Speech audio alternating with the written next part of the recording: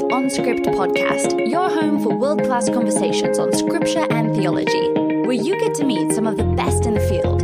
Visit us at onscript.study, say hello on Twitter at OnScriptPodcast, and stop by our Facebook page at facebook.com/OnScript. Hello, OnScript listeners. Welcome back to the show. I'm Matt Lynch, a co-host of OnScript, along with Matt Bates, Andrew Johnson, Aaron Heim, Chris Tilling, and Amy Brown Hughes.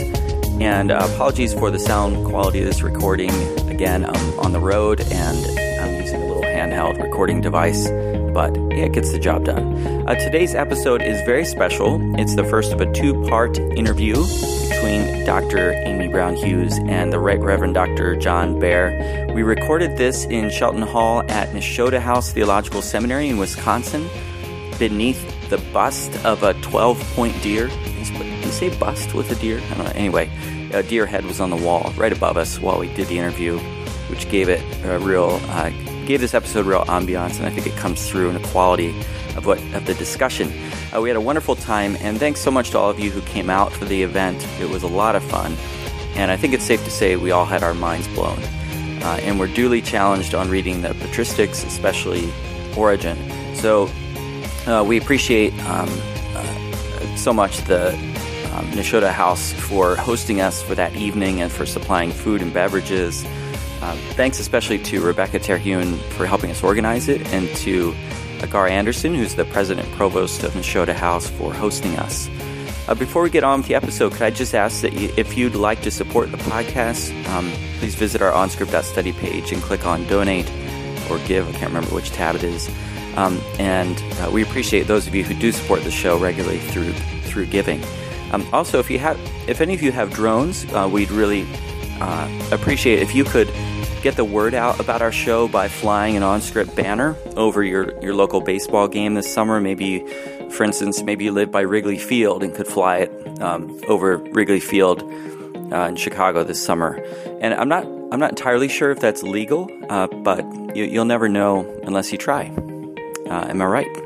Okay, please also make sure you listen to the second part of the episode when that releases. John Behr's only getting warmed up in this episode. Let me just put it that way. All right, on with the show.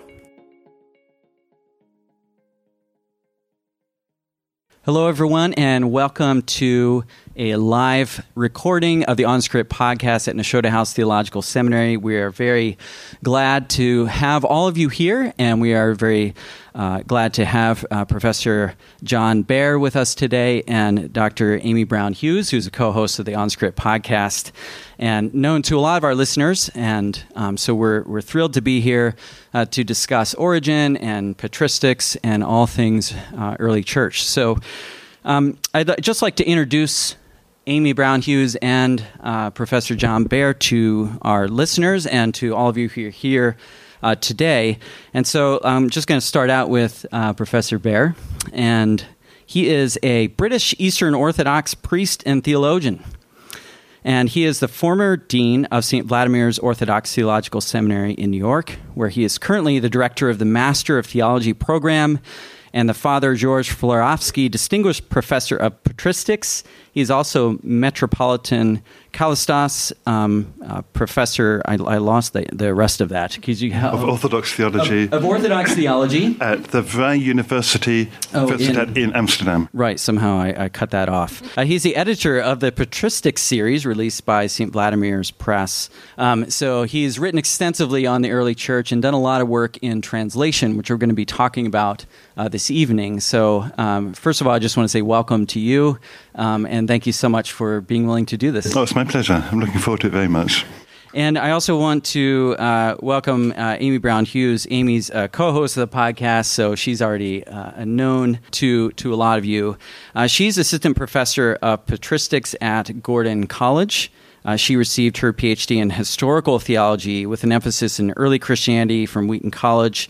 And she's the author with Lynn Cohick of Christian Women in the Patristic World, Their Influence, Authority, and Legacy in the 2nd through 5th centuries, which is a really groundbreaking work. And her research interests include Eastern Christianity, Trinitarian and Christological thought, Christian asceticism, theological anthropology, and much, much more. And she wants to highlight the contributions of minority voices to theology, especially those of women. So, Amy, welcome to the OnScript podcast.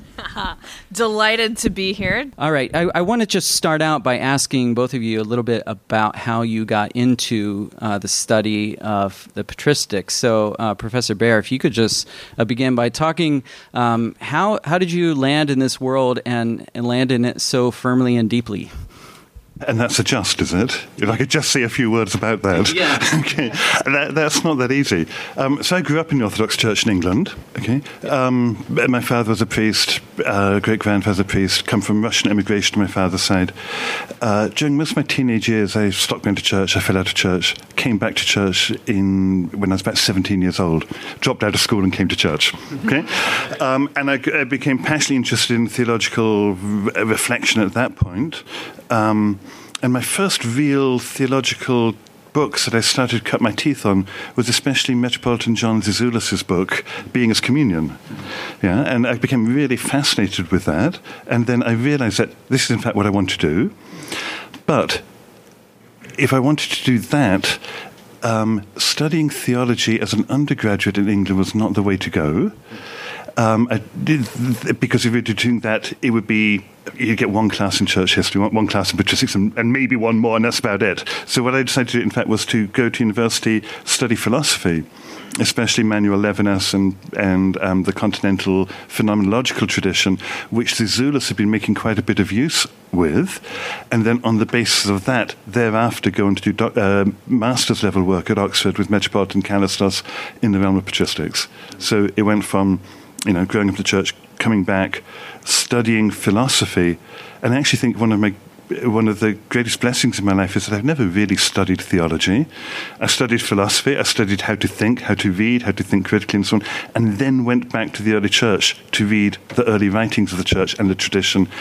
And I've been doing that for some 20 years or more now, and every time I go back to it and immerse myself in it, I realize how much more there is to learn. It becomes more and more difficult the more and more you do it. Could you talk briefly about the influence on you of Metropolitan Callistos? So you studied with him at Oxford. At Oxford. And talk a little bit about who he is and his influence on you. Metropolitan Callistos was one of the main Orthodox theologians in the 20th century. He grew up in Bath, near where I was born. He converted to Orthodoxy in the mid-50s, I think it was. Ended up becoming a monk on Patmos, and then coming back to Oxford to finish his D.Phil doctorate, his PhD there, on Mark the Monk. It was Mark the Monk, and baptism Mark the Monk under Duas Chitty, and then spent 30 or 40 years teaching at Oxford. So I came to him to study theology in the late 80s, and in fact most of what was involved in studying theology as a graduate student then was simply meeting with him one-on-one every week, going through different fathers week by week for a year or two, and then doing doctoral work after that. Great. And Amy, let me just ask you a little bit about how you got into the study of patristics and some of the major influences on you. So I am a little of a weird bird. Listeners of the podcast know that I come from the Pentecostal tradition. So I was a girl who never said a creed until after college, who is now a woman who studies them. Mm-hmm. So for me, though, it was specifically a class in my undergraduate within the first probably year or so when I learned about this little group called the Montanists. And, that's the term that not the term that they called themselves. They were the New Prophecy, but Priscilla and Maximilla. And as I listened to them and the prophecy and the baptism and all the stuff that they did, they sounded quite wild. They sounded a lot like the people I went to church with. And I thought there's nothing new under the sun. And this just opened the door for me to begin to read just more that also began my interest in women in early Christianity. So that started out very early. And then after that, specifically connecting with the East is when I read Gregory of Nyssa for the first time, a little bit later in my undergraduate, and then going and deciding during my master's program that that's what I wanted to do. I started reading some in the medieval period, got later than that and went, no, turned back around, went right back to the early church. Excellent. Well, from here on out in the interview, I'm going to hand it over to Amy because she actually knows what she's talking about when it comes to things in the early church. And so she's going to be hosting the interview from here on out. So over to you, Amy. Thanks, Matt. So I am so delighted to have this conversation. If you weren't in here earlier, but we just had a really great time preparing for this interview. In hindsight, we probably should have been recording our conversation earlier. And I also got to crash his class on Origen earlier today, which I really appreciated and enjoyed, just sitting and reading a text. And we're going to talk a little bit about that today. So for our listeners, would you give us a sort of a biographical rundown of Origen, his work, some of his contributions, why he's controversial? People have heard his name, maybe, but for the most part, he's not terribly well known in a lot of ways. Yeah, and that's a shame, isn't it? Yes. It's really a shame. So just most fundamental, he was born around the year 185, and he ended up, after an extensive round of torture, dying as a broken witness of the faith around the year 250, 254. So that's a span of his life. Okay, we know about his life from Eusebius' Church History, Book 6, which is mostly devoted to him, and in many ways is really the first hagiography. You've got Lives of Martyrs before that, but here's a kind of a hagiography of somebody in their work. And it's really interesting what Eusebius does, because he kind of patches over things and difficulties and controls it and highlights other things. So the first time he really comes to our attention is around the year 203. There's a persecution going on in Alexandria under whichever emperor it was at the time, slips my mind, and all Severus, that's it, and all the Christian teachers in Alexandria left, apart from Origen. He remained alone, teaching the word of God to all those who want to come to him. Yeah, and he showed incredible bravery in that. In fact, a few years earlier, when his father was led to martyrdom, his mother had to hide his clothes to stop him going out and joining his father. Okay, so he was dedicated and zealous. And it's really only after the persecution ceases and Demetrius comes back that we hear anything about Demetrius, who is said to be the Bishop of Alexandria. But in fact, this is part of the emergence of a centralized episcopal system. It's not there yet. It's not really there even until the early 4th century. And so the tensions that emerges between Origen and Demetrius is one of the defining features of his life. Demetrius comes back. He finds Origen, who's been teaching everybody. Everybody's been flocking to hear the word of God from him. And so there's this uneasy relationship. It continues in all sorts of ways. It flares up. Origen goes traveling around looking for other places to live, comes back. Origen really is the first international theological rock star. Yeah? He's called all over the place to investigate the teaching of others, to teach other bishops, to correct others. He's called by the emperor's mother to explain the faith to her, Empress Mamaea, yeah?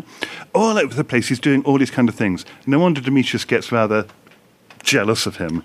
And in fact, Eusebius says it really was jealousy that prompted Demetrius to start spreading rumors about him. And they are rumors. So he's the first real international rock star, theological rock star, called to witness to the faith and to teach the faith all around the Mediterranean in which nobody else had done before that. He's the first one to really work on the text of Scripture, producing the hexapla, where he went through and took the different the Greek translations, the Hebrew text, made a parallel edition of 6 different versions, hexapla, 6 columns of the scriptural text, and then started writing commentaries from Genesis all the way through. He's reported to have written hundreds of thousands of lines throughout the course of his life. Yeah, amazing. My wife used to ask me when we were first married where I'd put the different fathers on a football team. Okay. Soccer for Americans. Yeah. Well, I'd put them on a football team, yeah? Oh, I can't wait to hear this. And obviously you'd put someone like Jerome and Epiphanius in attack. Oh. Yeah? Yes. You'd put Irenaeus in defense. Yes. You'd put Dionysius out there somewhere in left field somewhere. Yeah? Very far in left You can field. do something like that. So Origen was a schoolboy who picked up the ball and ran with it. Uh-huh. He invented the game rugby. He got kicked off the team, but everybody played rugby thereafter. Yes. Okay. So even though he gets condemned 3 centuries later, and there's a history of controversy leading up to his condemnation, all of which is posthumous for one thing, and it's based upon reports, and there's a whole history of the anti-Origenistic type theology that's going on. They are still reading him. Yeah. Athanasius and the Cappadocians, St. Basil, St. Gregory Nazianzus look back to him as, Athanasius calls him the labour-loving Origen who defended Nicaea. The Cappadocians, Basil and Gregory, when they came back from Athens, having spent their studies in Athens, and by studying in Athens, they didn't just go for 3 years like we go off to university for 3 years. They went for about 10 years or so. They came back and they did what any good gentleman would do, and that's to go on retreat. And when on retreat, they read through the work of Origen, producing a work which is known as a Philokalia, which is extracts of their favourite passages from him. Yeah? So he was widely read and known and beloved. So what was the gateway work for you with Origen? What's sort of that first work that just grabbed you? My first work was on Irenaeus. I did my doctoral work on Irenaeus. And the kind of standard state of patristic scholarship in the late part of the 20th century was still that, Irenaeus was a good biblical theologian. Origen was this wacky Alexandrian, doing allegory, Platonism, this, that, and the other, So I came from Irenaeus, and then I was teaching for 25 years, actually probably about 20 years before I started doing my edition of Origen. And during that time, I came teaching Origen year in, year out, became overwhelmingly convinced about the inadequacies of the presentation of his work, and then working through that for the benefit of my students and preparing this, absolutely came to love the work on first principles.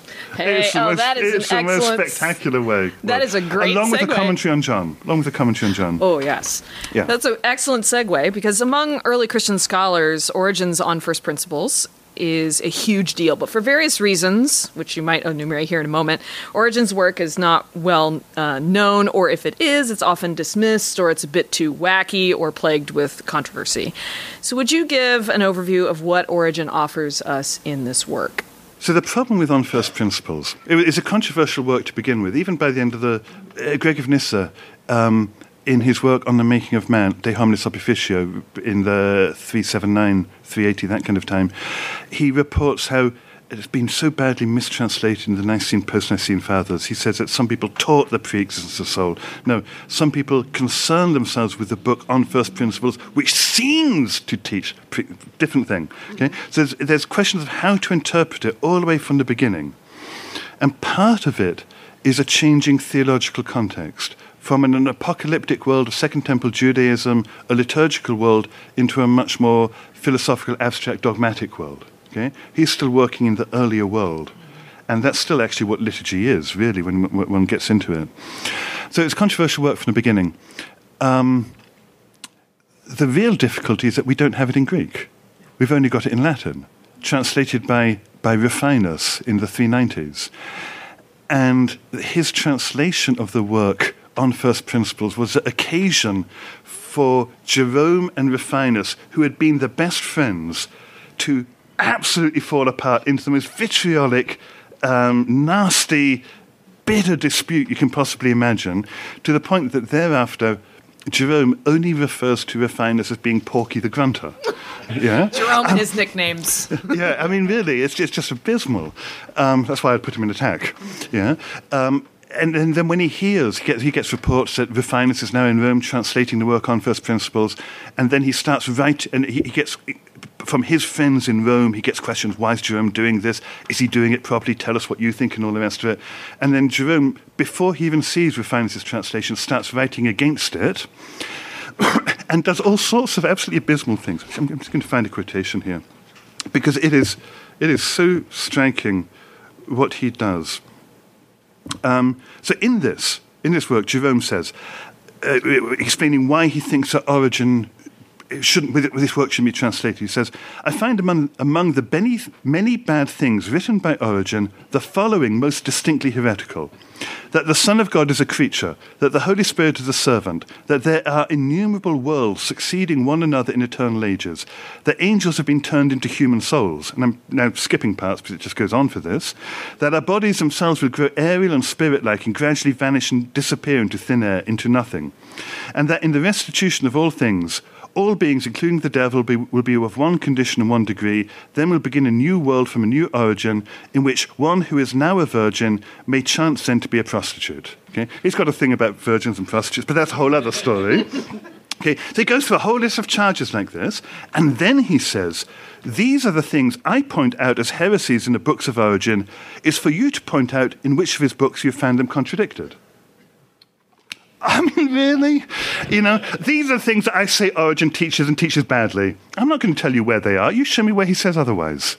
Yeah? It is just abysmal. And we're talking about the person, Jerome, who also translated. Yeah. That's the Song of Songs and all the rest of it. 2 homilies on the Song of Songs and talks about how no one, I can't remember the exact even quote. Better than the apostles. He's no better theologian after Paul himself. He uses this lofty language to talk about how Origen is the most, there's just no one like him. And then... So that's where you start to get the charges raised against Origen, and they're ultimately all baseless. They're Jerome's throwing out charges which then develop into an anti-Origenistic type trajectory. And the result of that is that the work gets condemned, and Origen himself is condemned, and the work is lost. So we've only got it in the Latin translation. Now, what makes it difficult is that Rufinus, in his prefaces, he's got 2 prefaces, before Book 1 and before Book 3, in his prefaces to On First Principles, his translation of it, he says, I've changed some things. Yeah? Wherever Origen seems to say something which is against the faith regarding the Father and the Son, well, this is obviously the result of falsification, and we know that Origen's works were falsified in transmission. And so what I've done, he says, is restore Origen to himself. I've taken passages from elsewhere and put them back in. Okay? Now, even nobody's been able to really identify what those passages are. Even Jerome is not able to do that. But then Rufinus goes on to say, when Origen seems to say novel things, unusual things about the soul, I've left them in because it's incidental to the faith. So he admits that he's doing things, but he's also very specific. It's about relationship between Father and Son because it offends his late 4th century sensibilities with regard to that, but he's not bothered by what he says about the soul. Okay, with me so far? Okay? Now, that's complicated.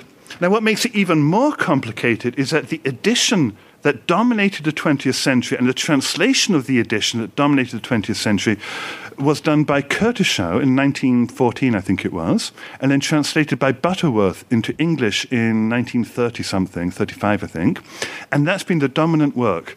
Now, what Curtishow determined is that Rufinus is a completely untrustworthy translator, that the real teaching of Origen is what was condemned in the 5th, 6th century, and therefore we've got to reconstruct the work on First Principles on the basis of what we know to have been the real teaching of Origen as it was condemned.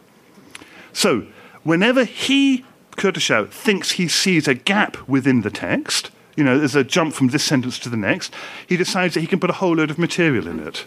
From the drawn people who condemned him. From the people who condemned it, even to the point of putting the anathemas against Origen into the text of Origen. Okay? And not only that, he actually made up passages. The most infamous passages, the long fragments which talk about how souls pre-existed and fell into bodies and this, that, and the other, are made up by taking different sentences from different authors writing against Origen, putting them together, a sentence from Leontius, a sentence from Antipater, a sentence from whoever, putting them all together as if that text ever existed, put it in the middle of Origen's work, and then, in Greek, and this is in Latin, and then Butterworth translates it, with a big heading Greek on top of it, so you think that when you're getting here, you're reading the original work of Origen, not the perverted translation of Rufinus, and you end up with a complete mess. a complete mess. And now you know why we're so excited about the new translation. So let's dive into talking about that new translation, since we're kind of already talking about it now. But can you demystify the project of translation? Well, in fact, it's not so much issue with regard to this work. It's not so much the issue of the translation of particular sentences. It's how you see the work as a whole working. Because the other thing which is a big issue in understanding a text, especially on first principles, is how is it working? Right. Yeah, the chapter headings we've got are not Origen's chapter headings. They are scribal notes. Yeah, and in fact, the print edition by Curtishow, basing himself on earlier editions, just took some of the headings from the manuscripts, and just from some of the manuscripts. So you got, the heading, the first chapter is on God, then the second chapter is on Christ. Well, yes, the chapter on Christ is a heading within the manuscript, but then there are, I think, 6 or 7 other headings before you get to what they think is the next chapter. Yeah, so these are not headings. They're not Origen's chapter headings, and some of them are complete nonsense. And some of them actually were made up and put in the editions which are not even there in the text. Yeah, so things like there's a chapter heading in Butterworth translation, Curtishow's edition, which says, "Is it true, as some people say, that human beings have 2 souls?" Yeah, and then another heading which is called "On the Threefold Wisdom." Yeah, which is and these are only like a page and a half long. And the threefold wisdom thing doesn't even exist in the manuscripts. It's a note which is about 5 lines long, which he says, here Origen is talking about the wisdom of God, the human wisdom, and a whole bunch of other things, and differentiate 3 kinds of wisdom. It's not a chapter on the threefold wisdom. So when you're reading a text like that, you've got to strip out all the chapter headings, the scribal notes where the scribes have written, here Origen is talking about this, here Origen is talking about that. Strip that all out, start again, look at what Origen says he's doing. He's got a preface where he lists the topics he's going to do. Look at the text itself and pay attention especially to things where he says, like, we've done this, now we're going to do this. Having done X, Y, and Z, X, Y, and Y, let's turn to Z. Yeah? Those are the divisions within the work. And when you do that, it actually looks quite different. Well, and as I'm looking around the room, people are looking at going, there's this assumption that when you get a translation, no, you get that you can trust the well, translation. If it's mine, you can. Yeah. But I think there's this misunderstanding of just sort of what goes into the work of translation, of working with manuscripts, and sort of designating. You made some significant corrections and used some additional manuscripts that weren't used before. Would you just sort of, in brief, kind of demystify this project of translation for us? How do you approach the work of translation, especially when you're engaging with a text like this? I absolutely love the work of translating. Yeah, I spent.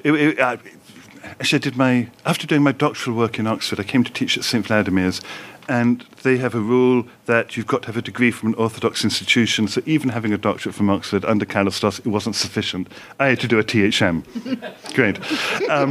And so what I did, I chose to do a translation of Irenaeus' On the Apostolic Preaching. That was the first book I ever did in translation. And since then I've been doing translated on the Incarnation. I did this, I'm doing other works, doing Irenaeus and so on. And I've come to love ever more the work of translation. When you read a text, you read it, you kind of follow the argument, you might make notes, you might make quotations and whatever else it might be. But when you translate a text, you've got to pay attention to how every word is used across the whole of the text. Yeah, in a way that you would never think about it when you're just reading a text in translation. When he uses the word because, every single word, or Greek particles, or how's it in Greek? You've got a whole lot of particles which don't get translated into English, but they balance out sentences, a bit like our ums and our ahs, yeah, or like in contemporary colloquial American English, like this, yeah. But you've got to know how each word is used across the whole of the work to know how to be able to translate it. So your knowledge of the work becomes incredibly deeper in doing that. Yeah? And you really get into thinking in the way that the author thinks. The other part of translation, and some people don't like my translations for this, but that's not my problem, is that I try to reproduce in English the sentence as it is in Greek. I don't like the style which was really predominant in the mid-20th century of dynamic equivalency, where you translate it into what it could be in modern English in short sentences. No, Origen, and especially Maximus, their sentences could be a page long, yeah? But it's the way they're thinking is just as important as what they're saying. It's how they're holding together coordinated clauses within a really long sentence is a way of thinking, yeah? Just as, so also, in order that, just as, so also. One sentence should be a page long, yeah? But it holds together in a particular way, yeah? So you get into thinking in the way that the author does, and using words in the way they do and all the rest. And it's really so important if you want to try and understand a writer, much more than you can ever do simply by reading it. Now, if you want to take it one step further, and you're really crazy, you take upon yourself the task of doing an edition. Because there, you're not just translating from a text, you're understanding what that text is. Yeah, we think, the text of the gospel, the text of this it's what it is. But in fact, no, it's not. So in the case of Origen, we've got, I don't remember what it is now, 12 different manuscripts of it, all of which are different. Yeah? So not only do you have to know how the word is used across the whole text, you've got to know all the different words which are used in the manuscripts and choose which particular one it's going to be in this particular case. Was there any specific section of the translation that gave you a headache? Actually, it really wasn't that difficult with On First Principles, apart from one, which I spent ages scratching my head about, and I'm not sure it's going to come across on a podcast reference, speaking it. It's in book 4 of On First Principles, book 4, chapter 3, section 7. He's been talking about how Scripture's got a double narrative going on. He's living in an apocalyptic world. Heaven and earth mirror each other. There's a narrative going on each. So he bases it on, he says, Paul talks about there being a Jew inwardly and a Jew outwardly. Well, there's two different meanings of that, yeah? Likewise, Scripture third has got a double meaning all the way through. So Jerusalem is, of course, the capital city of Judea, but it's also our heavenly mother, yeah? Egypt is a geographical land, but it's also this world. You're reading things on a double narrative all the way through, and it's correlating a double narrative. So he says this, and so that we, book 4, chapter 3, paragraph 7, so that we do not linger on the topic of the Jew who is one in secret and that of the inner human being, the Israelite, this being sufficient for those not lacking acumen, we turn to our subject and say that Jacob was the father of the 12 patriarchs, and they of the rulers of the people, and these again of the rest of the Israelites. Okay, the bodily narrative descent describes the Scripture. So he says, so then the bodily Israelites have reference to the rulers of the people, and the rulers of the people to the patriarchs, and the patriarchs to Jacob, and those still higher up. Okay, now the word have reference to the rulers is tin anagogi echusin. It has an anagogy. So we're talking about the descent of the tribes, from the patriarchs down through the lineage, but it's actually a reference backwards, which is a reference upwards. Oh, man. Yeah, and then it carries on. So just like with the bodily Israelites, they're descended from the rulers, and each one has a reference back to the previous one. The spiritual Israelites, on the other hand, of whom the bodily were a type, are they not from clans? The clans having come from the tribes from some one individual being, having a birth not of a bodily kind, but of a better kind, he too being born from Isaac, and he being descended from Abraham, all referring back up to Adam. So it's Isaac being descended from Abraham. So it's a descent, but it's also an ascent, referring back up to Adam. Again, it's pandon anagomenon epiton Adam, who the apostle says is Christ. Adam is Christ. The head of the race, the head of the race. Yeah? And what he's doing, I think, is playing with the descending and ascending genealogies in Matthew and Luke. Yeah, in one it's descending, in the other it's ascending. So how do you capture that? So we can talk about, I've descended from my father, from the lineage, and my lineage descends, but how do you say that in reverse in English? We have an ascent through. No, not really. So the only way I could figure out was to say it has a reference to. But even that's not quite. No, I'm still not happy with that. Okay, but there we go. Yeah. So, talking about this work and maybe some of the content that we find in there, some of the discussions that Origen has, some of which have been head scratchers for many and, like we've mentioned, controversial, but also incredibly interesting and, of course, the basis for a lot of early Christian theology. What are 2 points that Origen makes that you find most intriguing or challenging in this work? That maybe, and for what reason did it? So one of the things which really started me going on thinking through Origen again, in Book 1, Chapter 2, which is the section on Christ, at one point he starts talking about the term Almighty. He's taking all different passages from references, short passages from Scripture, which speak about wisdom or Christ and so on, and then he's looking at these terms and trying to understand what they mean as titles of Christ. And one of them from Wisdom 7:25 is that wisdom speaks of herself as being an emanation of the purest glory of the Almighty. And he turns to the question Almighty. Yeah? And in that context, he starts off by saying, God is only Father if he's got a Son, and he's only Almighty if he's got that over which he's Almighty. And therefore, as it's better for God to be Almighty than not, clearly that over which he's Almighty must always exist. Okay? And that part of the work is then simply extracted and quoted without looking at what he says thereafter. Because he actually says, but we'll turn to that when we turn to the subject of creation, because we're not talking about that now. Okay, first point. And then he says, I've got to give a warning with regard to this, because our topic now is the topic of Almighty. And my point, he says, is that the title Almighty cannot be older in God than Father. Yeah? Because, he says, it's in wisdom that God has made all things. It's by his word that he's made all things. Scriptural text again, yeah? So he must be Father, the Father of wisdom, Father of the word, before he's Almighty. Yeah? So his point, the point he's making throughout all of this is that the title Almighty cannot be older than the title Father. Because it's by his word, his wisdom, that he makes all things.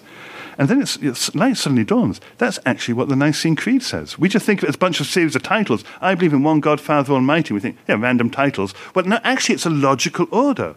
One God. Jesus Christ is the Son of God. And because Jesus Christ is the Son of God, God is Father. Yeah? And because he makes things through the word, his wisdom, who is Christ, therefore he's Almighty. Okay? So there's an order to these titles, and that's what Origen is working towards. Okay? So the point he's making is absolutely fundamental to all theology thereafter. But then he carries on. The title Almighty, the title of God, is also a title that Christ has. It's used of him in the Apocalypse. He who was and is to come, the Almighty. Well, who else is that apart from Christ? So he's also Almighty.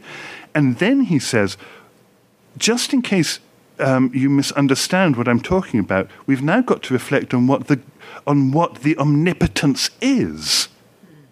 Yeah, we think Almighty, we think superhuman, omnipotent, can do anything he wants, and working with inert matter and whatever else. He says, no, the omnipotence of God is shown by the fact that at the name of Jesus, every knee bows. Yeah, which is obviously a reference to Philippians 2.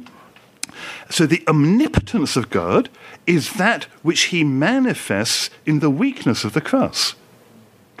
Yeah. It's not he's omnipotent and forces everybody to bow the knee to him, to become subject to him. It is through the cross, through the weakness of the cross, he exercises an omnipotence, which is an omnipotence of reason, word, wisdom, loving persuasion, whatever else you might want to say. It's not by force and necessity he's the omnipotent one. It's by word and reason he's the omnipotent one. And it's by word and reason that we learn to voluntarily bow our knee at the name of Jesus, which then means, what creation is he talking about? Yeah? So if God is almighty, and as almighty he's the maker of heaven and earth, what is he talking about with regard to creation? Yeah? So just think about it for a minute. We use the English word creation in how many different ways?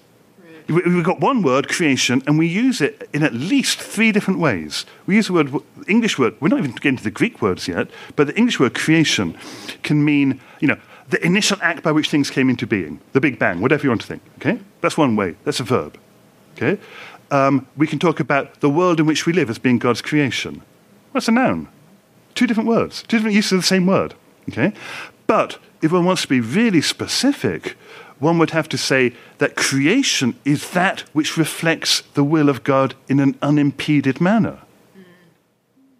Yeah? If God's the potter and we're the clay, the pot doesn't say to the potter, make me a different way. Yeah? So creation, strictly speaking, is that which is an unimpeded expression of the will of God. That's his creation. Yeah. How many of us do that? So we are not yet God's creation. Yeah? So creation, in fact, is something eschatological, when we all come to bow the knee, and all things are brought into subjection, and God can be all in all. So that's just with English. Now think about it with Greek. Okay, we just say creation, and we think, everything is about creation. No, there are at least 5 different verbs. Okay? You've got pio in Genesis 1. God makes, pio, particular verb. You've got plaso in Genesis 2. God forms. Yeah, different verb. You've got ktizo in the wisdom literature, okay, which is the point he's talking about. He's talking about wisdom literature and so on. Where wisdom says of herself, the Lord created me, the beginning of his ways. Just like the risen Christ in the Apocalypse says, I am the Amen, the Archi of God's ktisis.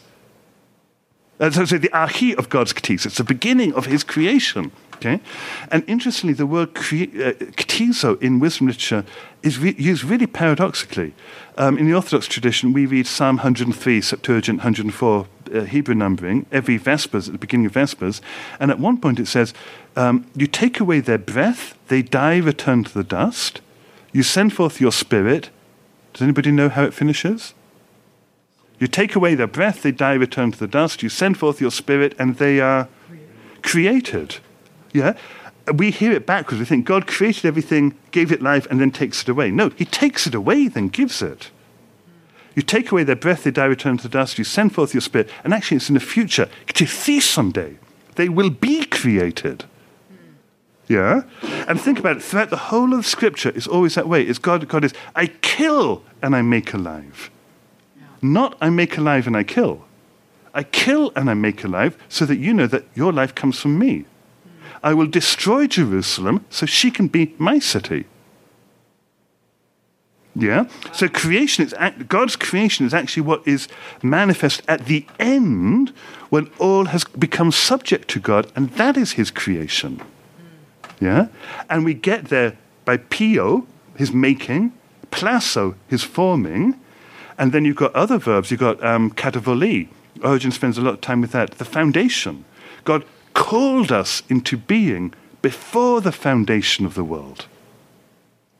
Okay? So you've got calling now and foundation. And as Rufinus in his translation of Origen points out, the word foundation literally means a throwing down. It's not to constitute or to lay the first bit. It's a throwing down. A katavoli. So you've got we're called into existence before the foundation of the world. The world is thrown down, and is in the process of pio and placer to ultimately be God's creation. That's what's going on, I think, in Origen. You've been listening to On Script, delectable conversations on scripture and theology. If this episode has brought you inner peace or lit your biblical fire, please consider a small donation of just $2 or $5 per month. Information on how to donate can be found at onscript.study/donate.